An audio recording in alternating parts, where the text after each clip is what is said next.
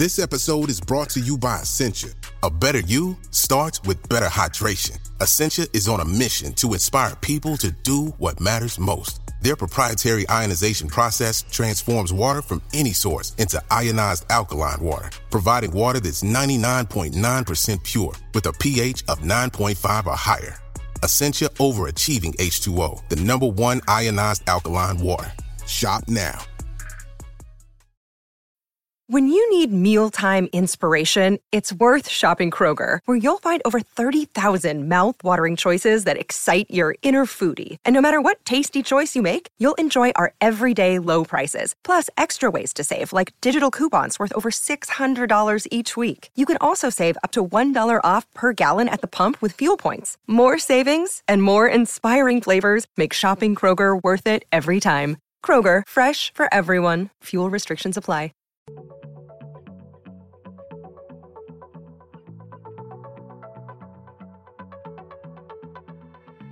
Hello and welcome to Radio Astronomy, the podcast from the makers of BBC Sky at Night magazine. You can subscribe to the print edition of the magazine by visiting skyatnightmagazine.com or to our digital edition by visiting iTunes or Google Play. It's the February episode. Welcome, listeners. I'm Chris Bramley, the magazine's editor, and I'm joined in the studio today by staff writer Ian Todd. Hello. And news editor Elizabeth Pearson. Hello. Special thanks to Ezzy coming in. You've got this slight sniffles today, so thank you very much for making the effort, Ezzy. Sure, Ez. Coming up later in this episode, we'll be talking to Martin Harwitt from Cornell University about how some of the most familiar objects in the night sky were discovered. And we'll give you our top stargazing tip of this month. But now, we're going to be taking a look at what we found out while putting together the February edition of the magazine. Yes. Ian, what stood out from you for the February issue? Well, we've been discussing, the year kind of started off with a bit of a big bang, really, metaphorically speaking, of course, just in terms of space exploration. It's already got a pretty good start because, of course, we had the New Horizons Ultima Thule flyby on New Year's Day, and then the Chang'e 4 Chinese lunar explorer landed in the dark side. Well, I shouldn't say the dark side, the far side of the moon on the 3rd of January. The flyby of Ultima Thule is pretty. I mean, it's the farthest kind of cosmic encounter humans have ever achieved. And in case anyone's kind of late to the story, so Ultima Thule is like a Kuiper Belt object on the edge of the solar system, beyond Pluto. Yeah, exactly. And these objects are probably about 4.5 billion years old, probably left over from the formation of the solar system. So obviously studying them means that you kind of get a look at what the early solar system might have been like, how the solar system might have formed, and as a result, potentially how other planetary systems around stars have formed. I mean, we got like initial data, and there's nothing really kind of mind-blowing that's come in yet. I mean, we know that Ultima Thule, the Kuiper Belt object, is red in colour. It's like two lobes, and people were comparing it to like a chicken drumstick or like a snowman online. or BB-8, the Star Wars droid. I like those because the snowman, because the pictures always make it look sort of like this lovely grey colour, but actually it's sort of this dark it's rusty, red, isn't it? Yeah. I think it's supposed to be about as bright as potting soil. It's weird. So it's a dirty chicken drumstick. Or a bowling pin. I find, which I suppose maybe But it's like 30 kilometers in diameter, just to give you an idea. And it seems to be kind of what we've found so far is what isn't there. So we know that there's no evidence of rings or moons around the object. There's no evidence of an atmosphere. And apparently it's going to take like 20 months to receive all the data from the flyby. I mean, it's so far away, isn't it? The downlink time is huge, isn't it? I remember reading somewhere that its download speed is 20 times slower than a dial-up modem. Whoa. Oh, that's crazy. And I remember trying to download pictures on a dial-up modem, and that took long enough, let alone trying to do it from the other end of the solar system. The edge of the solar system, Yeah. But, I can't remember the stat exactly, but it was something like the mission was effectively like driving past a house that's 2 miles away at 300 miles per hour and trying to take a photo of it. Yeah. It was, because it's moving at colossal speed, isn't it? 20 miles a second or something like that. It was until Parker launched. I'm pretty sure New Horizons was the fastest man-made object. Yeah. And of course, it's kind of since 2015, it was spent all its time around the Pluto system, looking at Pluto, and then it was kind of one of those classic NASA, like, well, we've got this spacecraft. It doesn't have any fuels, but we can probably use gravitational pull to fling it out towards the Kuiper Belt and see what happens. Still work. Yeah. I think it's got enough thrusters to be able to just kind of like flick it like a couple of degrees one way or another. Yeah. Exactly. To sort of fine tune it. I think they're also looking for or they will be soon. Looking for a third target that they might be able to fly that's past. pretty handy, isn't it? Being able to zip between all these kind of distant objects. Exactly, and you kind of wonder, like, the success of this. Does this kind of raise the potential for, you know, a future expedition to go out and look at like one of the dwarf planets in the Kuiper Belt, maybe like, you know, Eris or something like that. But speaking of which, if you do manage to get a copy of our February issue this month, in the bonus content, I was speaking to Kerry Lissa, who's one of the New Horizons team, and he's kind of giving us the lowdown and all the info so far and what to expect in the coming months. Apparently, we're going to get a lot better images and science results around March time, so that'll be worth looking out for. Awesome. And as we've said, the Chinese Space Agency has put a lunar lander and a rover on the far side of the moon. This is really exciting, isn't it? Yeah. Historic first landing on the far side, isn't it?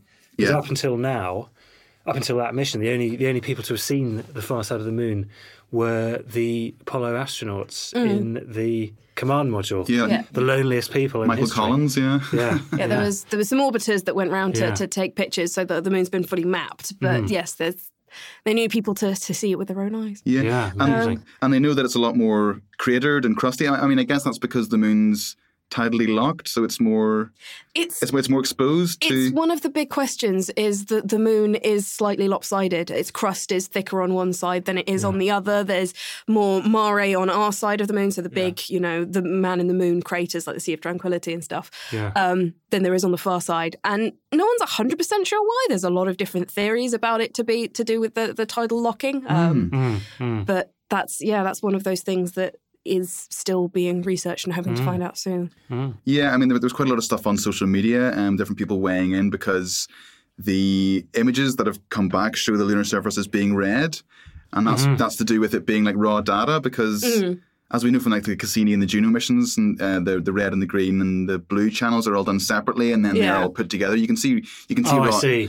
So it's like you can see raw images of Jupiter. If you go on the Juno website, and you can kind of download those, and if you know what you're doing, put the images together and do a bit of imaging yourself. But David Rothery from the Planetary Society was kind of he's got a good article about it on the Planetary Society website. And ESA's Mark McCaughrean was on Twitter, and he had done his own image calibration and shown how if you treat the channels properly and expand the green and the blue, it does end up being grey, like the surface of the moon, like the Apollo. Well, some people saying that there was this conspiracy theory. It's brown, it can't be in. They just did it in a hangar. Yeah, in Shaanxi or something. The thing that amused me most was because obviously it happened, a couple of days after the Ultima Thule flyby, and you were seeing these Ultima Thule pictures where it was grey even though it was red, and you were seeing the moon where it was red even though it was grey, and it was like they've got the things the wrong way around. But I have loved seeing sort of more information coming out of the Chang'e 4 lander. Like this morning, they announced that they'd managed to actually there's some bean sprouts. There was a little onboard experiment to see if you can like create to grow things on the moon and create a sort of like closed environment. And they got their first bean sprout. This and morning. It sprouted. Wow. Yes. Because it's incredible because they've got like seeds and insect eggs. So the hope is that obviously the insects will produce carbon dioxide, and then the plants will photosynthesize, and they'll create their own wee atmosphere. And it's supposed to be like kind of like Earth-like conditions apart from gravity, apart from like the lower gravity. So then they'll have a similar control on Earth and see. I suppose. That's fascinating. The kind of the cheapest and most effective, quick way of creating a kind of biome. Isn't it, exactly. Yeah, I suppose with a view to, in theory at least, working out whether or not you could do similar things with humans and larger vegetation. I don't know if that is definitely the sort of same with NASA. Is their long-term goal is to get humans out into space, potentially colonizing or setting up some kind of permanent base on the moon and getting onto Mars. That's always been their long-term goal. They're going about it methodically. Yeah. Yeah. So who knows? Maybe one day Yeah. Definitely something to keep an eye on in the months to come, I think. Definitely, This year. Yeah. Thanks, Ian. Thanks. I spotted something that was also in our news pages this month, a smaller story. It caught my eye, which is about black holes. Now, they're some of the brightest and hottest objects in the universe. But some research into supermassive black holes recently has come up with something decidedly unsuperlative. Nice. Now, black holes have a kind of corona around them, which is like superheated gas, kind of like the sun. But in the case of supermassive black holes, these are superheated phenomenally, and they're a billion degrees centigrade. And it's long been assumed that these coronae were heated by the magnetic field, the energy in the magnetic field around the black hole. And so a team of Japanese scientists from Riken and the Japanese Space Agency, JAXA, did some measurements did some measurements of the magnetic field around two kind of nearby black holes in the universe, and they found that the magnetic fields were less strong than a fridge magnet. I mean, it's incredible. I just actually kind of went like that when I read the thing, because I was just so astounded. You see all these black holes. They kind of build as these kind of colossal, violent behemoths that would suck you in and turn you into spaghetti if ever you got close to the event horizon. And actually, we're talking about energies on the scale of a fridge magnet. I find that just amazing. But this isn't like the same as their gravitational pull, because obviously their gravitational pull has to be stronger than the speed of light. Yeah, they are still. So black holes are points in space where everything's become so dense that not even their gravitational pull is such that even light can't escape. Yes. That is still the same. They are still incredibly dense. The gravitational pull is ridiculous once you get past the event horizon. But yeah, it's apparently they don't have much of a magnetic field, which kind of makes sense to me, because if you think about it in the sun and the Earth and the planets that we know about, the magnetic field is caused by stuff moving around. And admittedly, I don't know what goes on inside of a black hole. I don't think anybody does, but I can't really imagine it. Yeah. There's a lot of stuff moving around in there. Yeah. But it's funny, it's interesting. So I'd always kind of thought, with these colossal gravitational attraction of the mass of a black hole, the kind of most massive things in the universe, the whole everything about it would be of that order of magnitude. Yeah, the temperature is of a billion degrees. These things, some of the hottest things in the whole cosmos, and yet we just don't know now what's driving the thing, because astronomers had all assumed that there was this colossal magnetic field around. Exactly. They measured two of them, and they both turned out to be rather weak, which is a really interesting development, and in the latest in the fascinating story of black holes, which leads us nicely onto our interview. It does indeed, actually. Yeah. This episode, I'm talking to Martin Harwitt, who's an astronomer from Cornell University, and he's talking about his new book, Cosmic Discovery. Well, I say new, it's actually being re-released after over 35 years. And the book is really about how the familiar objects in the night sky were first discovered. And I started off by asking Martin what have been the biggest discoveries since his book was first released? There are two major discoveries that have been made since that time. The first one is that we are able to observe neutrinos coming in from the universe. The second one is that we can observe gravitational waves coming in from the universe. The first one is important because we can obtain signals from supernovae, which tell us what is going on in the center of a supernova just at the time that it's exploding. The second one is important because it tells us that the theory of general relativity of Einstein is correct, and that there are major investments the universe makes in emitting signals as gravitational waves, and that was something that we did not know before. Mm-hmm. And the book obviously is all about cosmic discovery, hence the title. But it's being re-released now after, I think it's a period of over 35 years. first of all, why did you decide to write the book in the first place? And second of all, why did you decide to re-release it?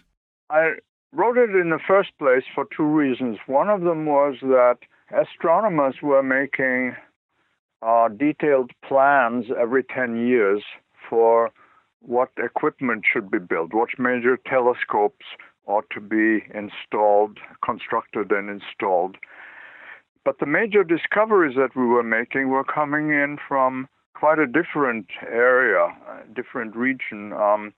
They were being made by smaller instruments, radio instruments, X-ray detectors, infrared detectors.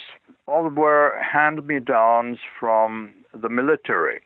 And so there was a disconnect between where the discoveries were coming from and what the major committees that the astronomical community had set up was advising NASA and the National Science Foundation. And I wanted to show that contrast and show that we needed to do things differently in some way and what that difference might be.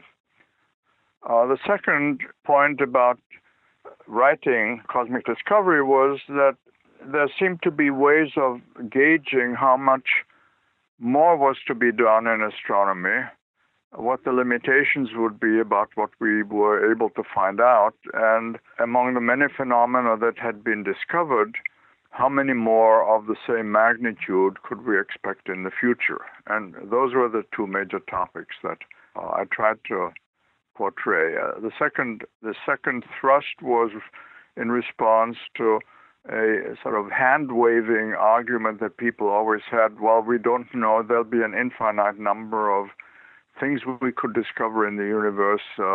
We'll never run out of things to discover. And I felt that that was inaccurate description of what the universe was like.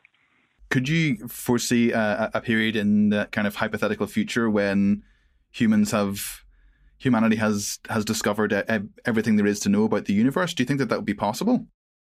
The answer is sort of twofold again. One is what you mean by we have discovered everything. It looks to me now that as though there are certain things that the universe very efficiently hides from us. It just erases information very assiduously. And so there are things that we won't find out because the universe decided not to let us see that part of its history. The other thing is that we are going to reach a limit at which we have constructed all the instruments, most likely, that are going to be useful for studying the universe because it only has a certain number of media through which it can transmit information. And I think that we will be reaching at some point, maybe within the next couple of centuries, where we have built all the instruments that would allow us access to what the universe is allowing us to see. Then after that, we can keep looking, and sometimes maybe we'll find something that has come through that we had missed before.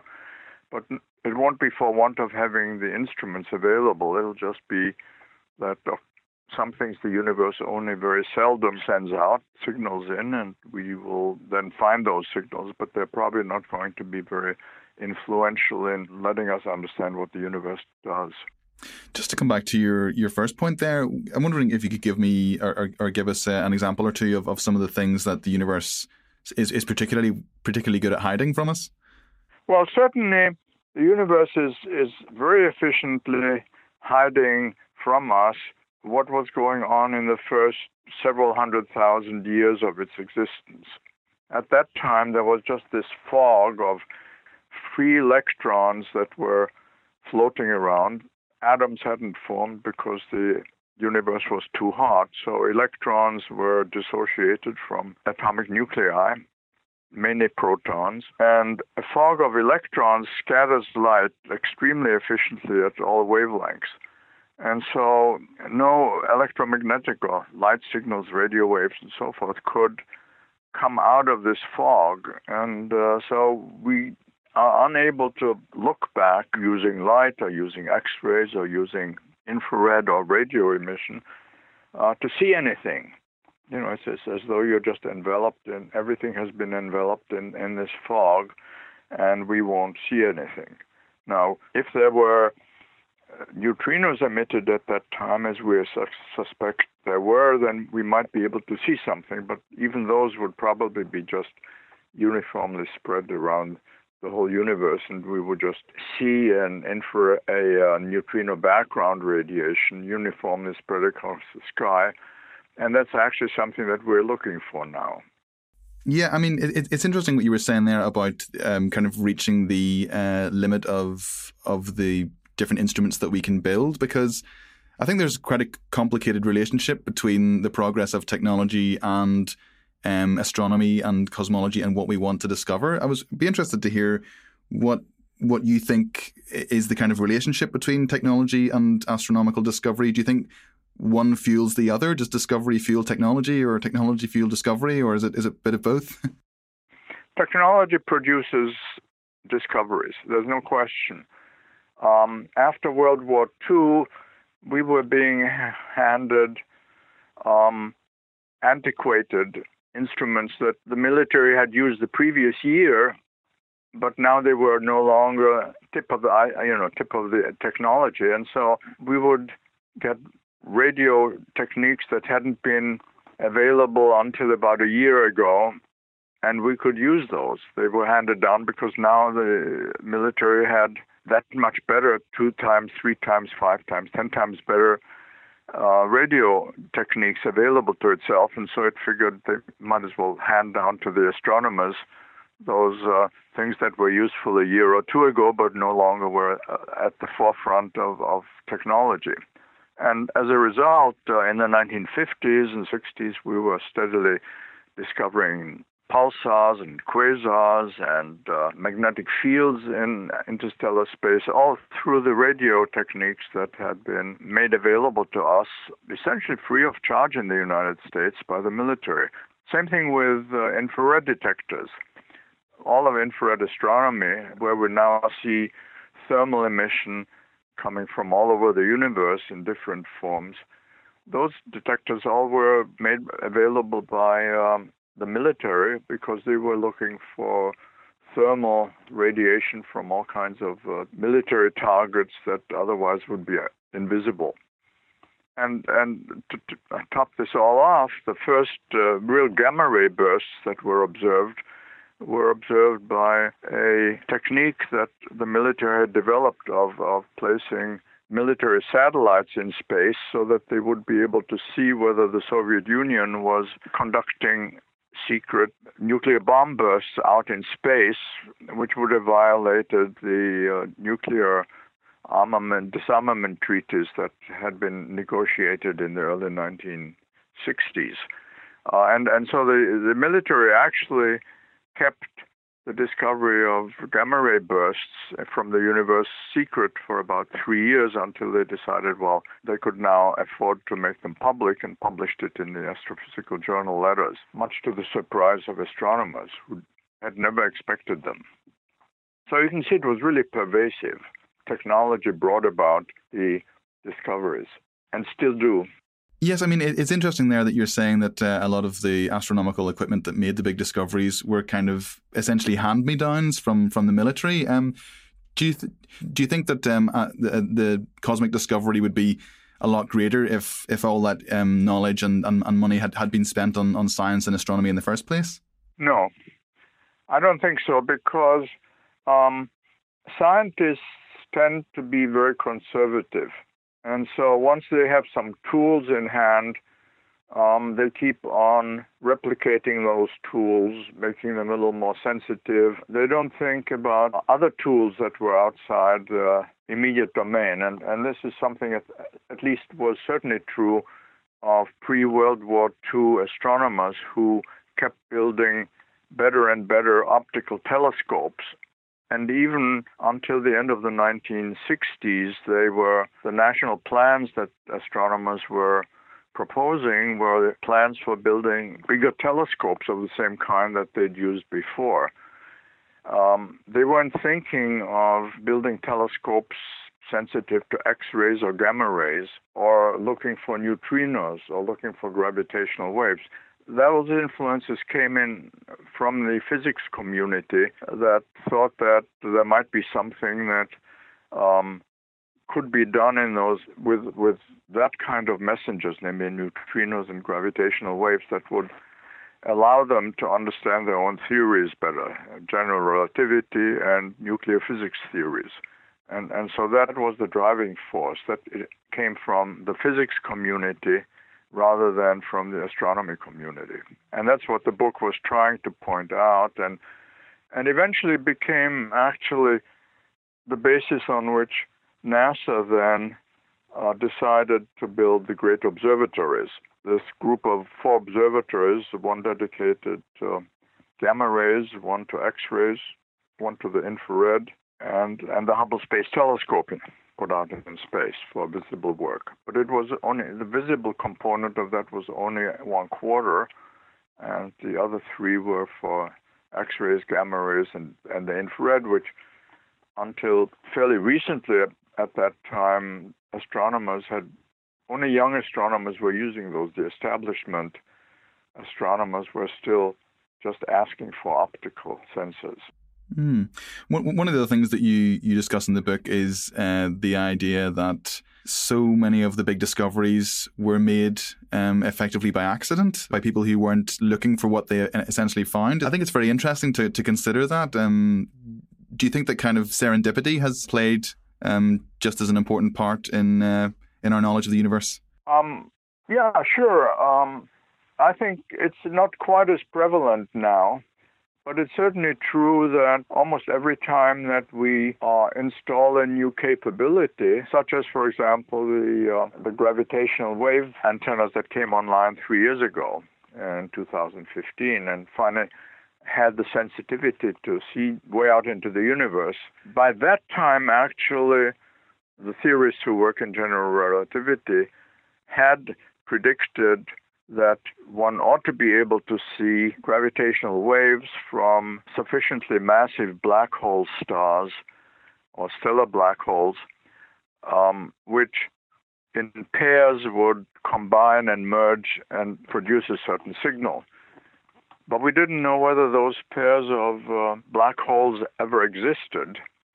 And so it was really very satisfying that for once the theoretical models that had been worked out for that gave exactly the right predictions for what was observed. And once one saw that, one could immediately interpret the data in great depth, in great detail, because the models had been so carefully prepared. Now, this means in a way that the community, the theoretical community, had caught up to the technology. But it took a long time for that to happen, and I think in this case it happened because the physicists were so eager to check out general relativity that they had built really complex models by then, and one could trust them. What are the mysteries left in the universe that you would most like to see solved? What are the kind of unsolved questions that you personally would love to know the answers to? Probably the ones that are the most interesting at the moment that one would like to know more about are the kinds of signals that would have been emitted in the first minute fraction of a second in the existence of the universe. And by minute, one means something like billions and billions and billions, as Carl Sagan used to say, 10 to the minus 43 seconds. So this would be a decimal point followed by 43 zeros and then a 1 for a fraction of a second. And that's some of that one is beginning to approach. And the microwave background radiation measurements that one has at the moment from the Planck mission and most recently that ESA had launched, the European Space Agency. But one would like to really understand what was going on in those eras and get more information. I would also be interested to know what you think are the biggest hurdles to actually making some of those discoveries. Probably it's the magnitude of the funding that would be required to to get a complete view of what was going on at the funding levels that we now have, which are really pretty generous when you think that astronomy is not really terribly useful to people's everyday lives. And so you have to reconcile yourself to the idea that, people would rather feed their children than to have another astronomical discovery. But at the present funding levels, I think within a couple of centuries or so, we would probably have seen as much of what the universe is willing, as I said, to let us see without erasing it before it gets to us. And we'll know as much as we can at that point, probably. Well, Martin, thank you very much for speaking to me today. It's been absolutely fascinating hearing your thoughts on cosmic discovery, and good luck with the book. Thank you very much. That was Martin Harwitt. You can find out more about how the most important astronomical bodies were first discovered in his book, Cosmic Discovery, The Search, Scope and Heritage of Astronomy. There's lots to see in the night sky this month, which we cover in detail in our Sky Guide in this month's issue. But if you're only going to see one thing in the night sky in February, take a moment to appreciate the full moon as it rises over the horizon on the 19th of February. It's going to be the largest one of the year, the perigee moon, which some people call the supermoon. From the centre of the UK, moonrise is at 5:15 p.m, and it'll be slightly earlier or later depending on your location. Many people claim that the moon appears to be at its largest when it's near the horizon, but this is an illusion. The perceived size difference is actually our brain playing tricks on us. The horizon gives our eyes a frame of reference, and our brain interprets this as the moon being larger. You can put the theory to the test by measuring the size of the moon with your fingers when it's near the horizon, and then again when it's high in the sky, and you should find the moon is the same in size no matter its elevation. So to find out more about why February's full moon really is bigger and not just an illusion, and if you fancy having a go at capturing the event on camera, it's all covered in the February issue of BBC Sky at Night magazine. So that's it from us this month. You can find out more about the latest missions to explore our solar system and black holes in the February issue of BBC Sky at Night magazine. And not forgetting our regular sections, which help you unlock the wonders of the night sky, find the right equipment to observe it with, and discover the best things to see after dark this month.